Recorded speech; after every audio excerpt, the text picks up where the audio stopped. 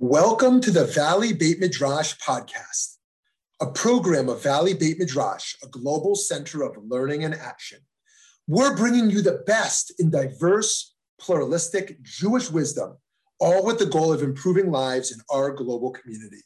I'm Rabbi Shmuley Yanklowitz. Let's get started.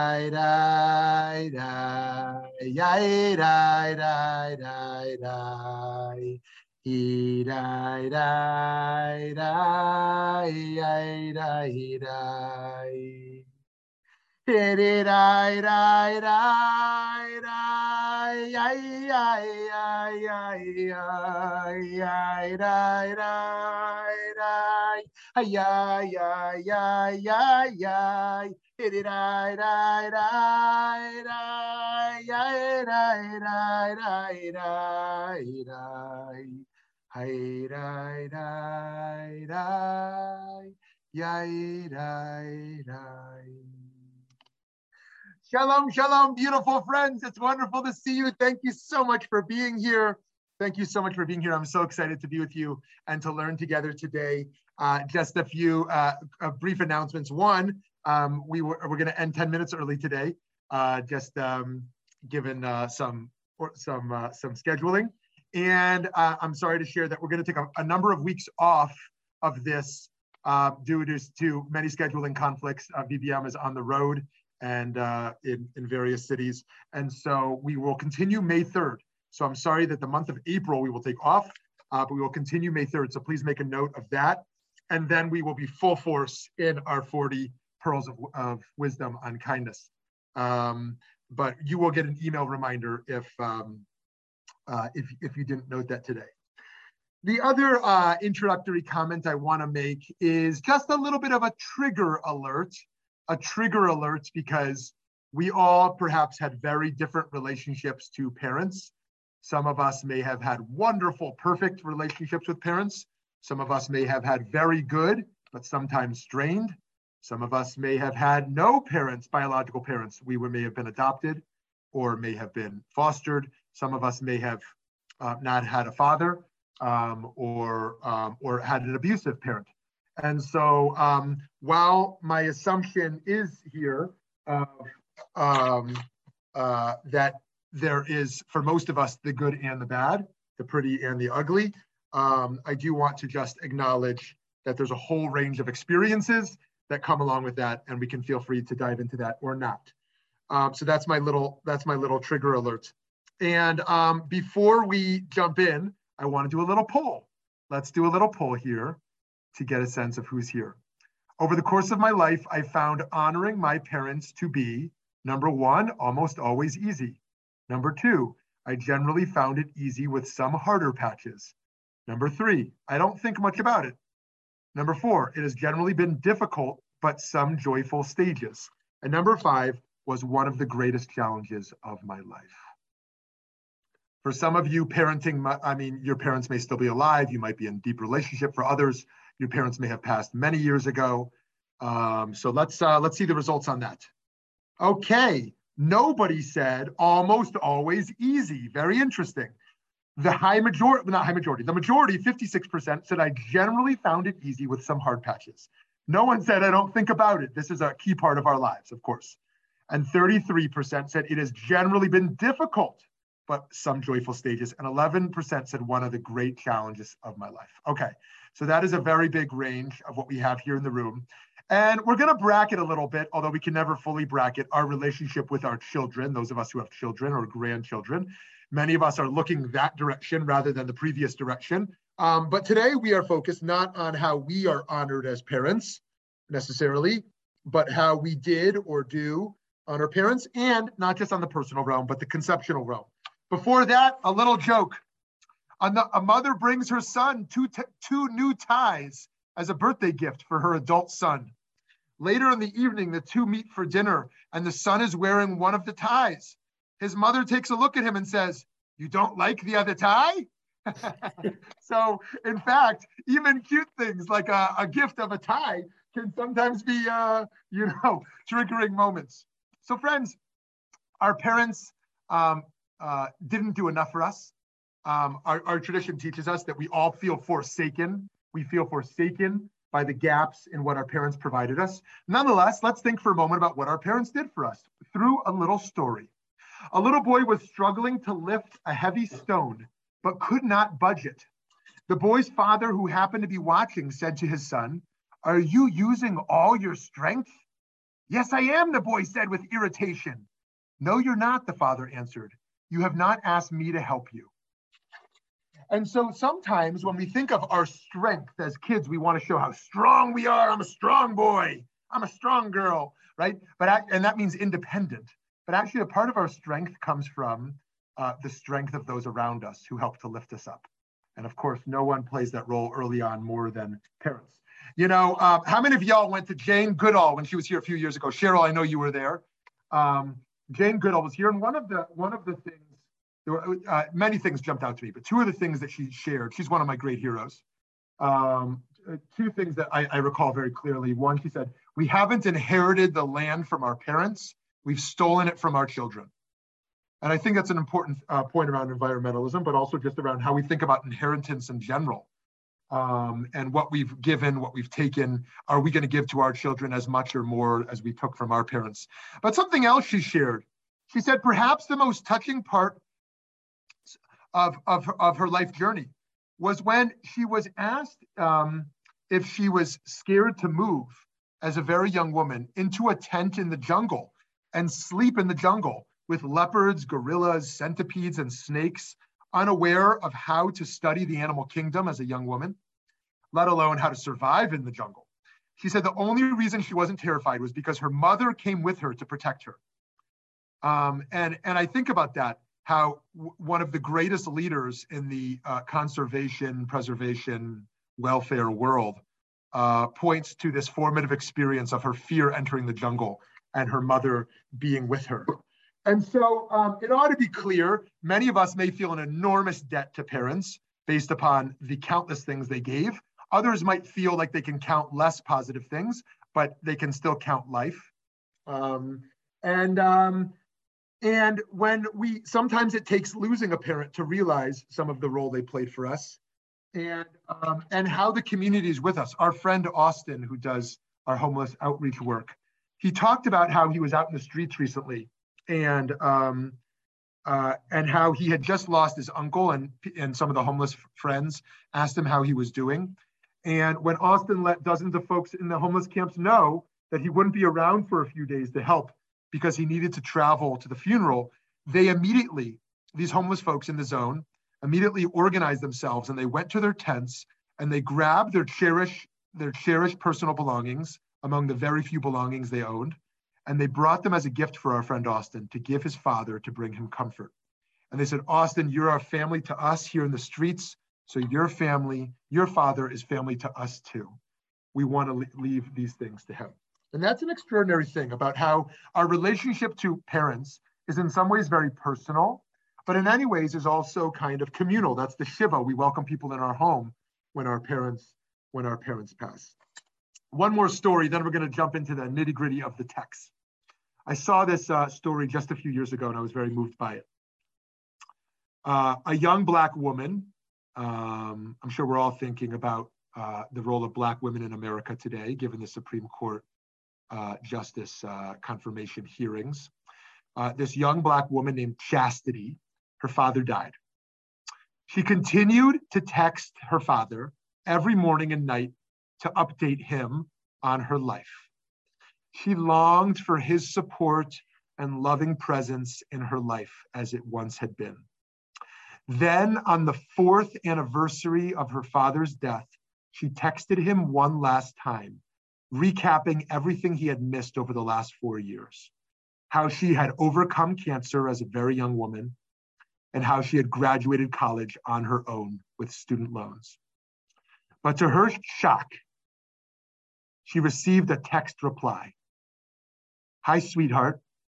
I'm not your father, but I've been getting all of your messages for the past 4 years. I look forward to your morning messages and nightly updates.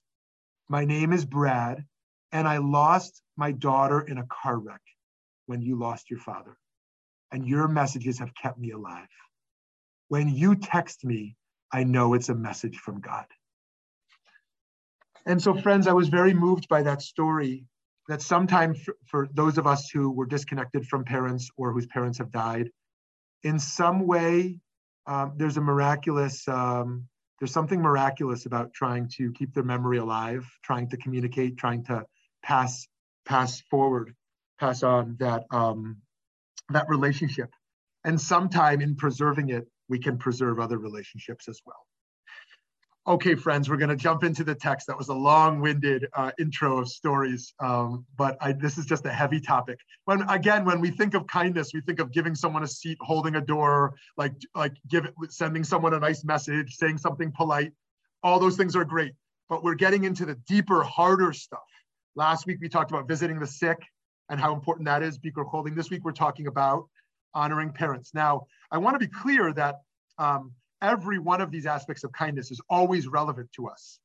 Honoring our parents, maybe our parents are alive and we're able to do this. And if they're not, then there are other ways to kind of think about this and work towards this as we relate towards honoring people. Okay, friends, the Torah, as we all know, commands us to both honor our father and mother and revere them, two different ideas from Exodus and from Leviticus. While at first glance, the two verses cited seem to be identical, there are several significant differences between them. In the first, we are most familiar with, as it is found in the Ten Commandments. We are told, Kabed et avicha ve'et imecha. Honor your father and mother. That's generally how we quote it. We don't quote revere them, we quote honor. In the second, we find, Ish imo ve'aviv tira'u. A person should revere their father and mother. Notice the switch in the order here. Regarding honor, the father is written first. Regarding reverence, it is the mother who is mentioned first. The Talmud explains that a child, perhaps an adult child as well, would be more inclined to show honor displaying acts of love to one's mother, the more loving parent historically or stereotypically. Therefore, the father is placed first to indicate that he is of equal, not lesser importance when it comes to honor. The converse is true regarding reverence. One would be more inclined to revere one's father, and therefore the mother is placed first. As the two different verses essentially convey the same command, the Talmud further focuses on the differences between the two actions describing how one must treat their parents. Kibud, or honor, refers to what one must proactively do for one's parents, serve them and take care of them. Yira, reverence, refers to what one must refrain from doing or saying to one's parents, such as traditionally not sitting in a parent's chair. I know in contemporary times that doesn't resonate as much for us, not sitting in a parent's chair, but that was a very much a traditional idea, that a parent has a place that we don't touch. Another example recorded in the Talmud is for a child to simply not respond if a parent goes so far as to throw his wallet into the river. While very difficult for a child to not react in such a situation, this example of the Talmud does make it clear to us the value we must all strive to place on reverence for parents. Regarding not sitting in a parent's chair, a beautiful thought is shared in the name of Rabbi Joseph Soloveitchik. Upon taking leave of a house of mourning, the Shiva house, one traditionally recites, Hamakom Yenachem Etchem B'toch Shari Avlei Tzion V'Yushalayim. May the omnipresent one comfort you among all the mourners of Tzion V'Yushalayim. Rav Soloveitchik suggests that the reference to God as Hamakom, right? This beautiful word for God, Hamakom, the place. God is called in a Shiva house, the place. At this juncture, calls to mind the command to not sit in one's parents' makom, to not sit in the parent's place.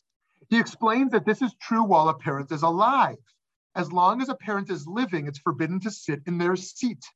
But once the parent passes away, a role reversal takes place, and the child is now obligated to, metaphorically, sit in that very place. In other words, what we are conveying to the mourner is that you now have an opportunity to take your parents' place to continue their holy work, as they are no longer able to do so. As one leaves the mourner's home, he or she expresses to the mourner that hopefully this opportunity and charge, thereby ensuring that the parent lives on, will bring the mourner some comfort. The Talmud in Ketubot extends honoring one's parents to step-parents and older siblings, right? We might not have thought so.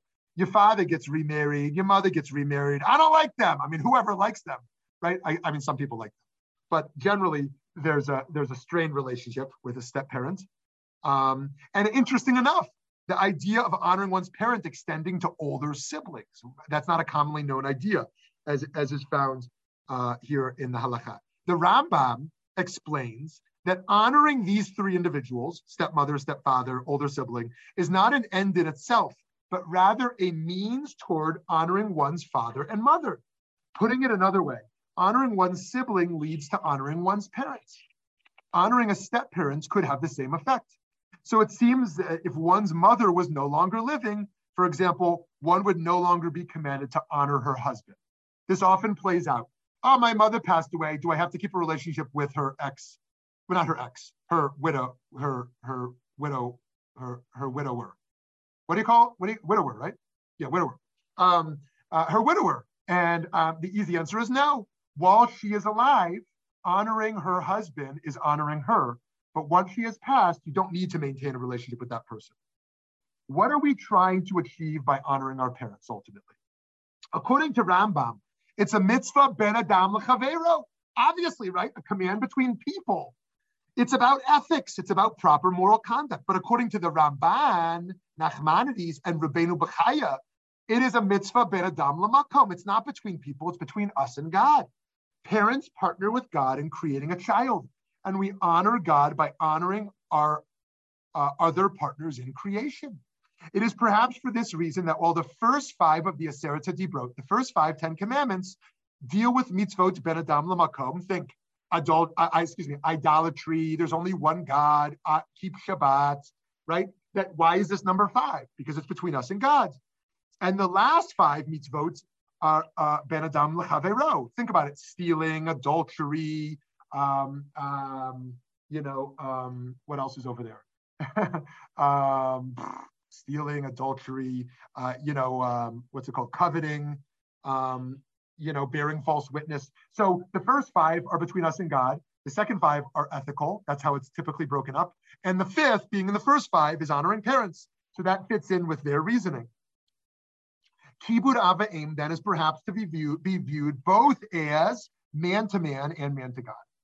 A different argument for why honoring parents is a mitzvah ben adam l'makom is offered by Rabbi Meir Simcha HaKohen of Dvinsk, based on the halakha that if a parent asks their child to violate a command of the Torah, the child should obey the Torah and not their parents. He argues that since honoring parents is about honoring God, it certainly cannot contradict or override honoring God.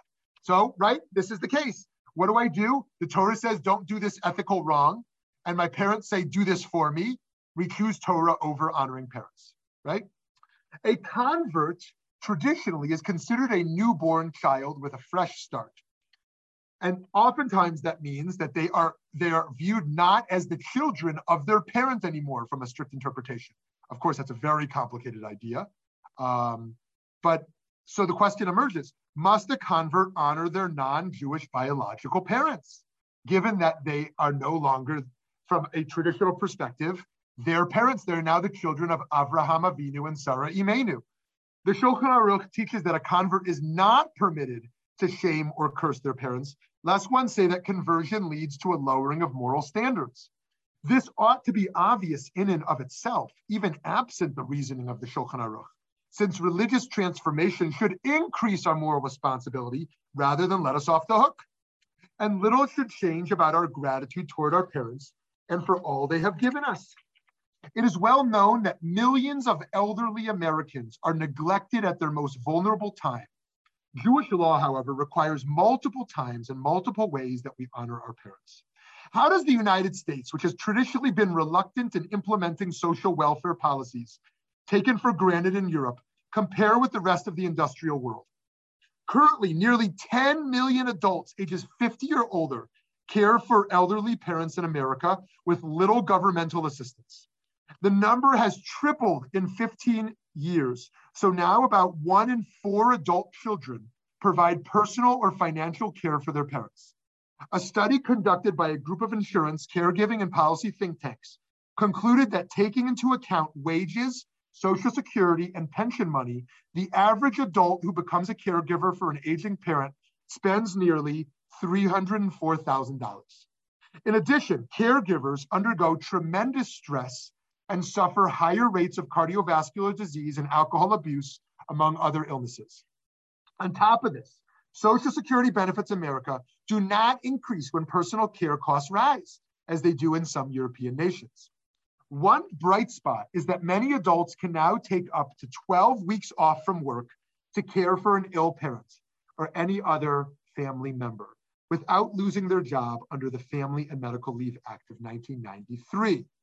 Thank you, President Bill Clinton. Is that Clinton? Clinton was 92 to 2000, right? Thank you, President Bill Clinton. I don't know if he gets all the credit, but unfortunately, this does not go far enough because this leave is without pay and therefore an unaffordable option for nearly all working Americans.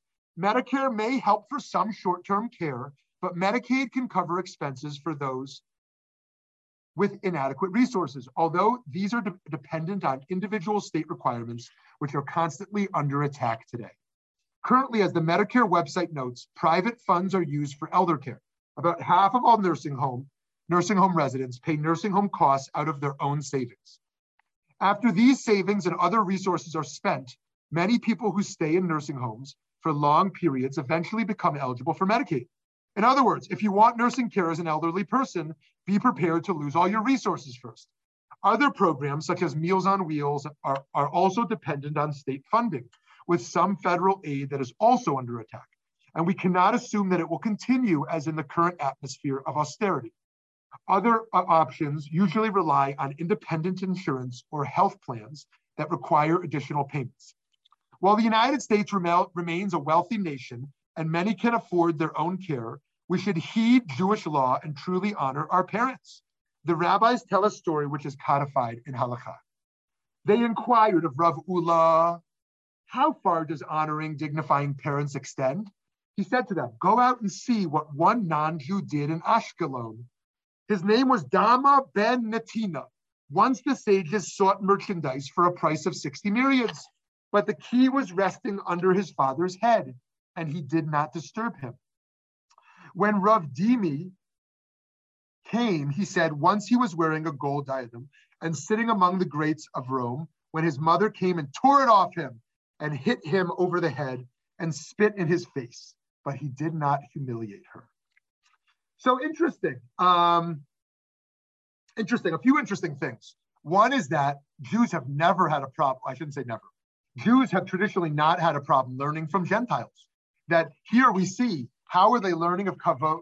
How are they learning kibud av v'em, honoring parents?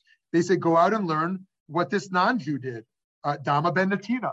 And they're not saying, look at this great rabbi, look at our teacher. They're saying, oh, there's this Gentile who lives in our community, and look at what he did. Let's learn from him.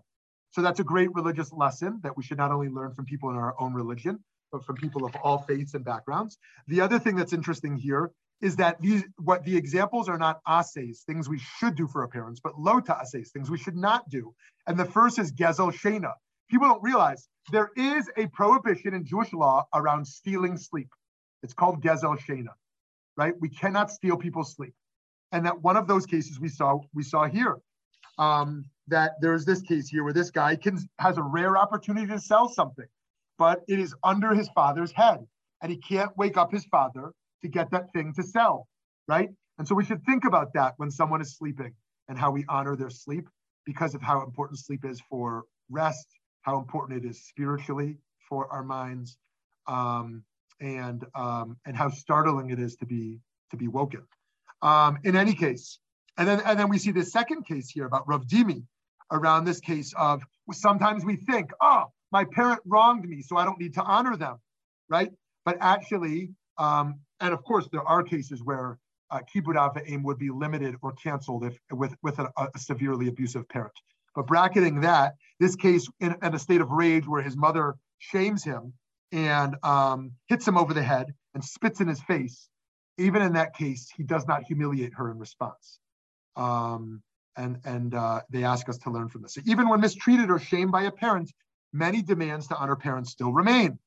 But to be sure, as mentioned, there are limits. It says in the Shulchan Aruch, and here we're going to conclude after this and open the conversation, one whose mother or father breaks down mentally, he must make the effort to behave with them in accordance with their condition until God has mercy on them. But if it is not possible for him to stand it because they have become so greatly insane, he may go and leave them behind, so long as he commands others to treat them properly. Now, that may feel difficult. Someone is in a severe state of dementia, right? And it's so painful for the adult child or young child to engage with them that they may, according to the Shulchan Aruch, abandon them.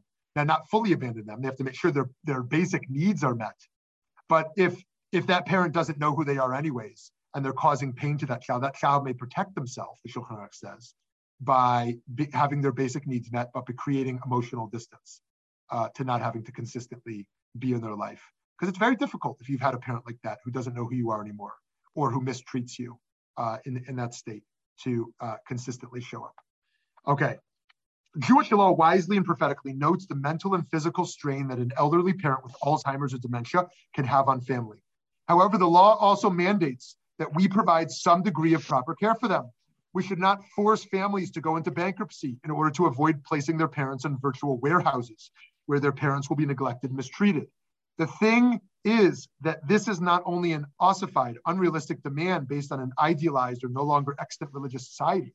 We see models for contemporary implementation around the world today. Our parents sacrificed so much for our well-being throughout their lives when we were not able to fend for ourselves. And as a society, we must recognize this and provide for them when they too are no longer physically independent themselves. Okay, friends, we have 23 minutes here together to unpack some of this together. So I would love to hear from you. Hi, yes, Lauren. Hi, it's more questions. So the one question is, what is the halachic requirement? How far do you have to go? The other is, if a child has been physically abused or emotionally abused by a parent, how far do you have to go in showing them honor? And are you allowed to tell other people about your abuse, or is that considered to be disrespectful of them? Great. Thank you for that. A lot of big questions. I'm going to post in the chat here an article by Rabbi Dov Linzer. Everyone see that? And if you're not here in the room right now or you can't see that, then you can just Google it. Must a person honor and mourn for an abusive parent? And I will just read from his conclusion here. Honoring one's parents is a weighty biblical mitzvah, but there are other things that matter more. Taking care of one's health and well-being is one of them.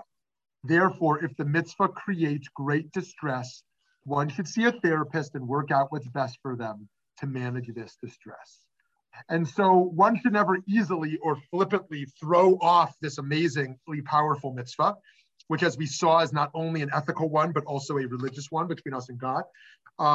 However, one has to take their own mental health and physical health very seriously, and one's own financial stability very seriously. And there are serious limits to what one is asked to do. All the more so when the abuse is still real. If 30 years ago, this parent was abusive and is no longer abusive, that is one category of conversation. The other category is when the parent is still abusive, physically, verbally, emotionally, and being in their presence. And so the first invokes the memories and the trauma of that earlier experience. The second means it's not only invoking those earlier experiences, it is also still, it's not only just an open wound from the past, it is a constantly continuous reopening of that wound or inflicting of new wounds. And so that is indeed very serious. And to be sure, there are cases where we would never kind of say the mitzvah is canceled, but we would say the weight of other concerns overrides the concern of the fulfillment of that mitzvah. or limits it in some significant ways. There's other new factors in our reality today. And one of the biggest factors, which we take for granted today, but is really a very recent phenomenon in the history of the world, is the transience of people. Most children, I can't say most, I think it's most, but I don't know empirically if it's true. Many children don't live in the same city as their parents anymore. And that makes the consistency a new challenge. What do you do if your elderly parent lives in a different city, and how we care for them? When you can't make them soup, you can't just drop in. Yes, you can make a phone call or the like. Also, what do you do if you're not rich? If you're rich, you can pay for all the needs of your elderly parents and through types of care. If you're not rich, you can't cover all those expenses. Maybe some, maybe none. And to be clear, the halakha never stated that we should go into financial duress or strain ourselves. People think that honor father and mother means break your bank to take care of them, but it doesn't mean that. And so obviously there are requirements there, but really it's a mixture of ases and lo tases, things to do and things not to do, that enables us to preserve their honor and take care of their basic needs. This came up a lot around political polarization. In some cases, let's take the most typical case. One had a parent who became diehard Trump, and the child was liberal, and they didn't want to go to Thanksgiving. I'm not going to Thanksgiving. Rabbi, do I have to go to Thanksgiving? Right? This was like, I got this question like a billion times. You know what I mean? Like, I don't want to be at Thanksgiving, and my spouse doesn't want to be there. My spouse is offended by what my parent says. Right? Perhaps it goes the other way too. I didn't get those questions. But perhaps there's children who were diehard Trump supporters and the parent was liberal and the parent said, do I have to go to Thanksgiving, or the opposite? So in any case, or it came up with COVID too, right? I am elderly and my child is not COVID cautious, or I'm COVID cautious and my parent is not. Do I have to visit them, right? Do I have to be, right? So these last few years have been really strained politically and with the public health protocol. And other factors, other people who consider making aliyah. They want to move to Israel, but they say, can I leave my parents? Like, how can I move across the world when my parent is going to be, back home? I mean, so there are very real questions here. And to be sure, just a whole range of answers. And one of the great things here is that this is one of the cases where there's so much subjectivity and relativity in how we understand kibud av v'em. Why? Because how do you love someone? There's no rules. You have to know the person. You have to know someone to show them love and know what kind of love they need. So too, how do you honor a parent? There's no rule book.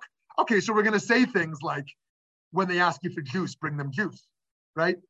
When they have a chair, don't sit in their chair, right? We're going to say things like that, take care of their burial, sit Shiva, say Kaddish. We're going to say things like that. But how does this parent want to be honored? You have to know them. What honors them? Is it time with them? Is it compliments? Is it inviting them over? You have to know them. Eileen, I see you've unmuted. A couple of things occurred to me. One, that you need to remain healthy yourself, which means you cannot give up everything for somebody else. And honoring a parent, it would seem to me to be more important to honor them while they're alive than when they're dead. Yeah, beautiful. Thank you for that. Yes, exactly. Many people take honor much more seriously at death. Oh, I'm going to say Kaddish. I'm going to donate in their memory. I'm going to create a plaque. But I think you're exactly right that honor is not. There's a part of it that's for us, that we are people who live with honor. It's a virtue to live with honor. But most importantly, it's about them and showing them that honor. Yeah. So how do I know after I'm dead what my kids are going to do in the way of honoring me? I would much prefer that they show me who they are and what they love and what they want to do before I die. Yeah, great. And I would encourage us to communicate with children about the honor we want and need, because like every human being, kids have blind spots, about like Okay, so for some of us, we can be moichel our kavod, as we say. We moichel our kavod. We can say, okay, I don't need that honor. You can sit in my chair. Like, you don't need to like make a big deal. Like, I don't need it. But other areas of our life, the honor is real. Like we can say to someone like, look, it really means a lot when you call me once a week. Please don't go a week without calling me, right? Or like, I want you to know, like, I need a birthday present. I don't know. Like, we all have our own things. Like, we need, or I want you to know, like, I don't want you to speak down to me in front of your children. Like, I want my grandchildren not to experience that. Like, it's important to really communicate that kind of honor we need. So Eileen, yeah, thank you for that. I was going to say one other thing based on what you said, and then I see Reb Dov, and then I see Cheryl, and then I see Matthew, which is this. Here's a very common question I get, and Rabbi Lerner, perhaps you've gotten this many times as well. When there's a conflict between my spouse and my parent, who wins?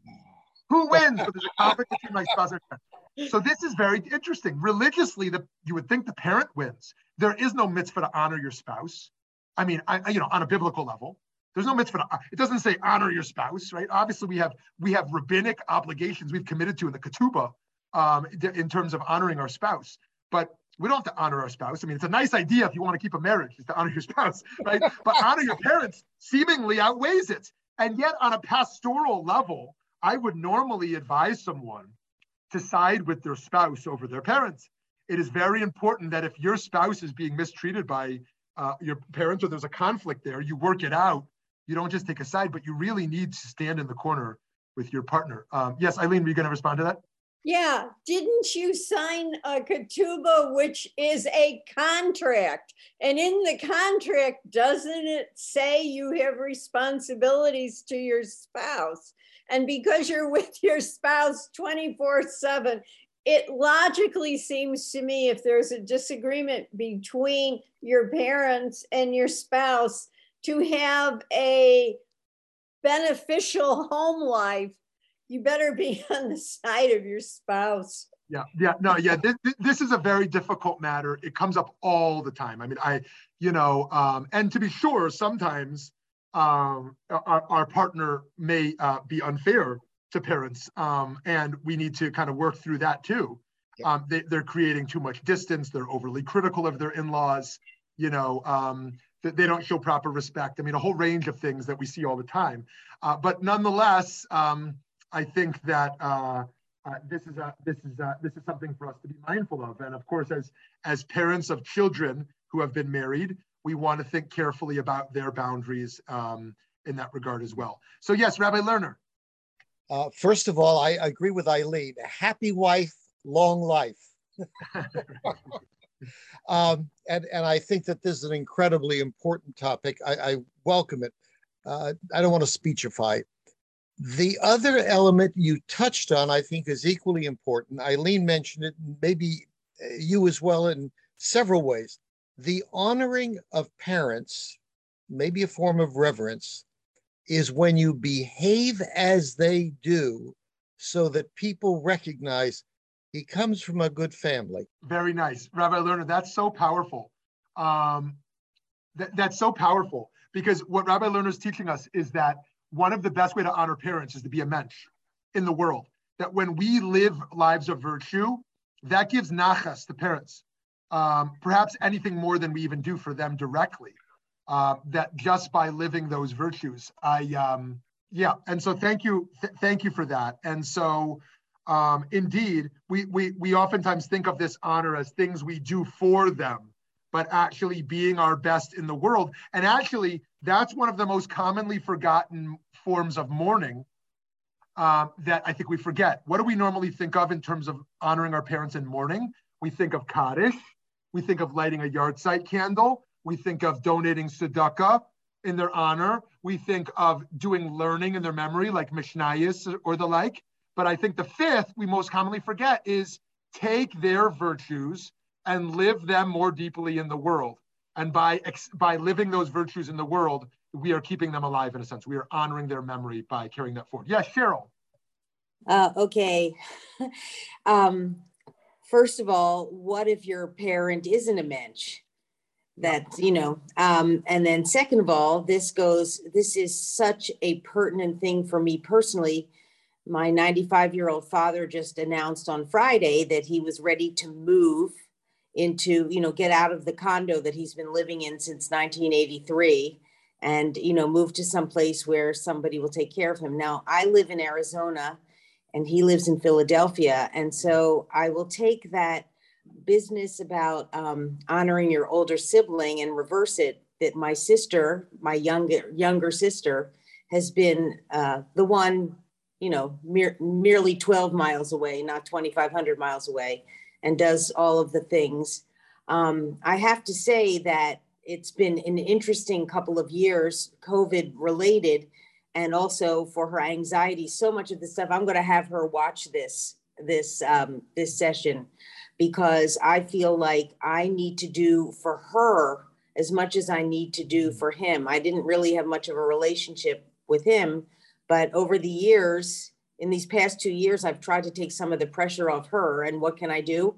I can call him every day and talk to him. I mean, he doesn't believe in picking up the phone. If you don't call him, you're not going to talk to him. So, that's kind of where my honoring comes in. But it's, suddenly I feel extremely stressed, because now I can do some of the things here to prepare for his moving, that, the things that I can do remotely. But this is such an important class for me today and lessons for me today. And I thank you.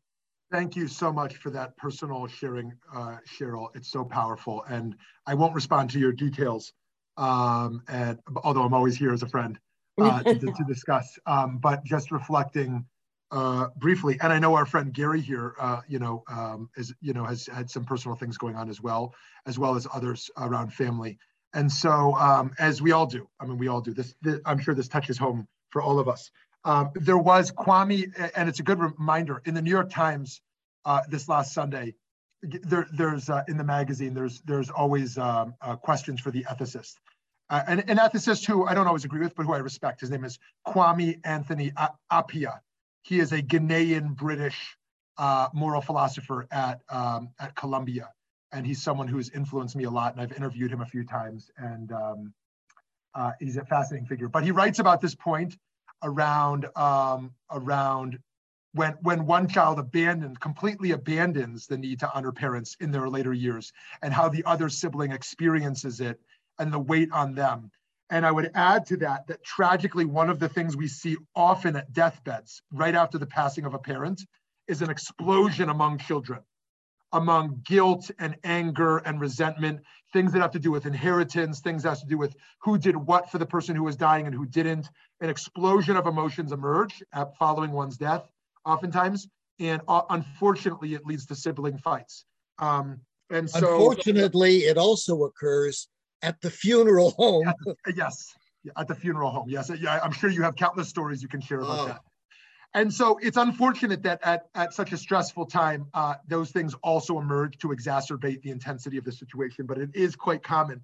And so I do think, looking back at that halakha around honoring a sibling, I think this touches on this idea of that usually one carries a heavier burden around caring for a parent, either financially a heavier burden or physical care a heavier burden.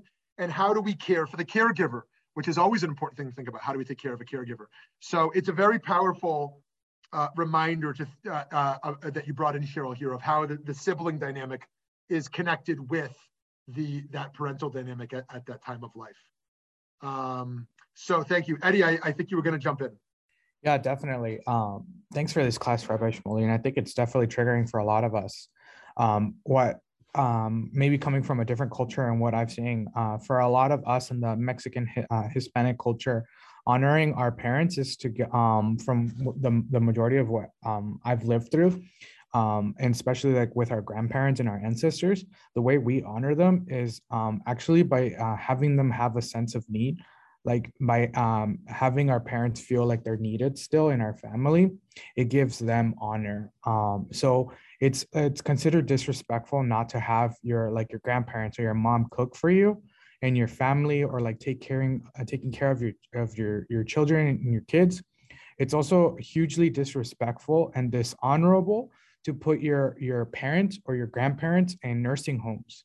In my culture, it's considered super disrespectful, and it's considered a tarnish in your family to do that, because we believe that to honor them, you must have them stay in your family and have them have a need for them to be in your family, because for us, there's a huge need of keeping the memory alive of the person.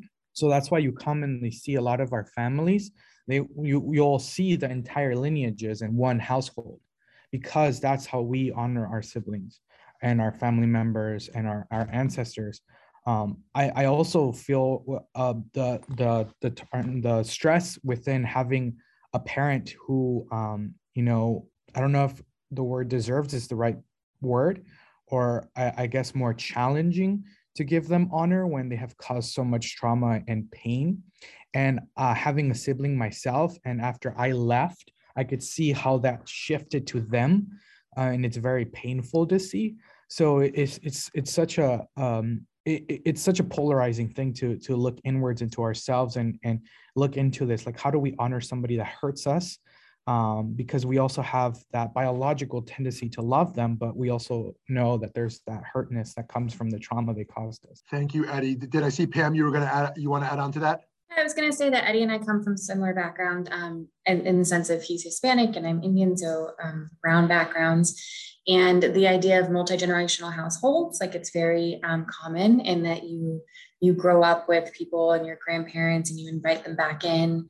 But there's also a second layering in this generation where I am the daughter of immigrants. So they brought me to a different culture and I've had to embrace both cultures. I'm actually possibly a little more American sometimes than I'm Indian. And so having to understand what that looks like and then what that looks like for the next generation, and how do you juggle all of that. And while I have a fantastic relationship with my parents, and I'm really lucky for that, that has been a lot of kind of a pushback over the years, because I'm embracing who I am, and then who do I embrace for the next generation while still honoring them in the sense of carrying over their values and everything that they've taught me up until now. Very powerful sharings there. So I do have a concluding thought or two, but I want to see if there's anyone we didn't hear from yet who also wanted to jump in before we do. Thank you, Eddie and Pam. So just a few concluding thoughts, and then a story I want to share as well. The obvious reminder that the best way we teach our children on how to honor us is by how they observe how we have honored our own parents. I've also observed that, and tell me if this is your observation as well, again, I don't have empirical data on this, that my sense is that the trend used to be that children and grandchildren visited their parent and grandparent. And the trend now is that grandparents visit their kids. Of course, that's not exclusive. There's lots of exceptions to that. But tell me if that resonates for you as well. That when a parent and child live in different cities, there's almost a greater expectation that the grandparent visit and it used to be the opposite. Does that resonate for you or no? What exactly do you mean? Oh, okay. So like if a grandparent lives here in Scottsdale and their kids live in three other cities around the country, that instead of the older trend being those kids flying in to visit consistently, the trend is for that grandparent to go out and visit. Does that resonate for you as accurate? For me, yes, because it would be 5 plane fares. It would be extremely expensive for them to come here, and they have school and work schedules. Well, I'm retired, so I can take off whenever I want. Mm-hmm. Exactly. I mean, I was going to say the same thing, that, we go there because it fits into their schedule. And also the cost of plane fare is reduced in half, for example, in our case. But is your observation that it used to be the opposite when you were growing? Yes, well, I think not, I mean, we've lived here. Our children were all born here and our parents are back east. So, they started coming to us. We tried to go, when the kids were little, but as the schedules got more complicated and more demanding, and our work was demanding, it was just easier for them to come here. Okay, so I'm going to conclude with this thought, and I'm sorry we have to end a little early, but everyone's familiar with Plato's cave, right? Plato's cave, basically the idea is that there are people chained in the cave, and they see shadows on the wall, which are actually people who are walking next to a bonfire, but they can't see behind them. And so they think the shadows on the wall are the reality. Then someone breaks free and they leave the cave and they see actually that there's a bonfire and there's real images. There's real people who are walking. And actually the reality is not the shadow. The reality are the people. And he runs back into the people chained in the cave and tries to explain to them, no, you're living in a world of illusion, a world of lies, right? You're just looking at a shadow, you're not seeing. And they think he's crazy. And they say, you're crazy, like you're lying to us. You don't know what you're talking about. The shadows are the real. And so keep that story in mind. As I share this concluding, a little bit long-winded, but worth it, story from Thich Nhat Hanh. Thich Nhat Hanh was one of the greatest spiritual teachers of our generation who passed away just a few months ago, Vietnamese Buddhist monk. And here's what he writes about in his book, The Art of Communicating. There's a well-known Vietnamese story about a young couple who suffered deeply because they didn't practice mindful communication. The husband went off to war and left his pregnant wife behind. 3 years later, when he was released from the army, his wife came to the village gate to welcome him and brought along their little boy. It was the first time the man had seen his child. When the young couple saw each other, they could not hold back the tears of joy. They were so grateful that the young man had survived and come home. In Vietnam, there's a tradition that when an important event happens, we make an offering on an altar to our ancestors and tell them what has happened. The wife went to the market to buy flowers, fruits, and other provisions for an offering to place on the altar. The father stayed home with his son and tried to persuade the little boy to call him daddy. But the little boy refused. He said, "Mister, you aren't my daddy. My daddy is someone else. He used to come and visit us every night. Whenever he came, my mother would talk to him for a long time and cry and cry. When my mother sat down, the man sat down. When my mother lay down, he also lay down. So you are not my daddy."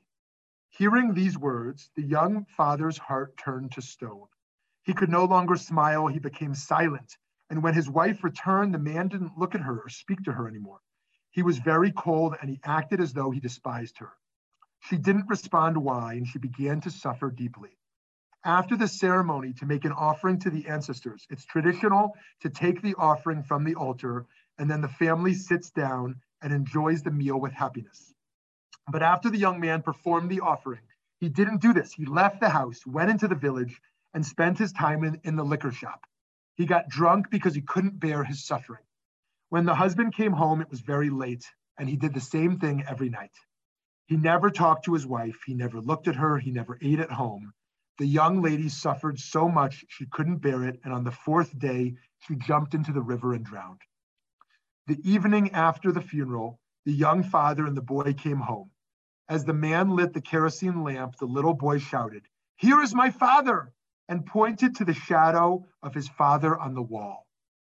It turned out that the young man used to talk to her shadow. The young woman used to talk to her shadow every night because she missed her husband so much. One day, the little boy had said, "Everyone in the village has a father. Why don't I have a father?" In order to calm the little boy, she pointed to her shadow that night on the wall and said, "There is your father." Of course, when she sat down, the shadow sat down too. Now the young father understood. His wrong perception had been wiped away, but it was too late. So friends, it's a tragic story about failed communication and the pain that comes with not putting in the time to communicate. And yet it's also a reminder that there's two aspects to who our parents are. Our parents are the shadow on the wall, and our parents are also flesh. And to some degree, we live with two realities, who our parent is and who we have perceived them to be. And that's a difficult reality for us to ultimately live with. And we have to decide, are we going to stay in the cave and observe them as the shadows on the wall, or will we ultimately step out of the cave to find their honor and our liberation as well? Wishing everyone a wonderful rest of your day. And I look forward to seeing you after our extended break together. We will continue all our VBM programs, but this particular program will continue on May 3rd. Thank you so much. Have a great day. Thanks for joining us for this episode of the Valley Beit Midrash podcast. Remember that you can join our email list at valleybeitmidrash.org to stay up to date on new programs, learning opportunities, and more ways to stay connected. If you enjoyed learning with us today, support our work by making a donation at valleybetmidrash.org/donate. Join us next time as we continue to work together to build a better world. Thanks for listening.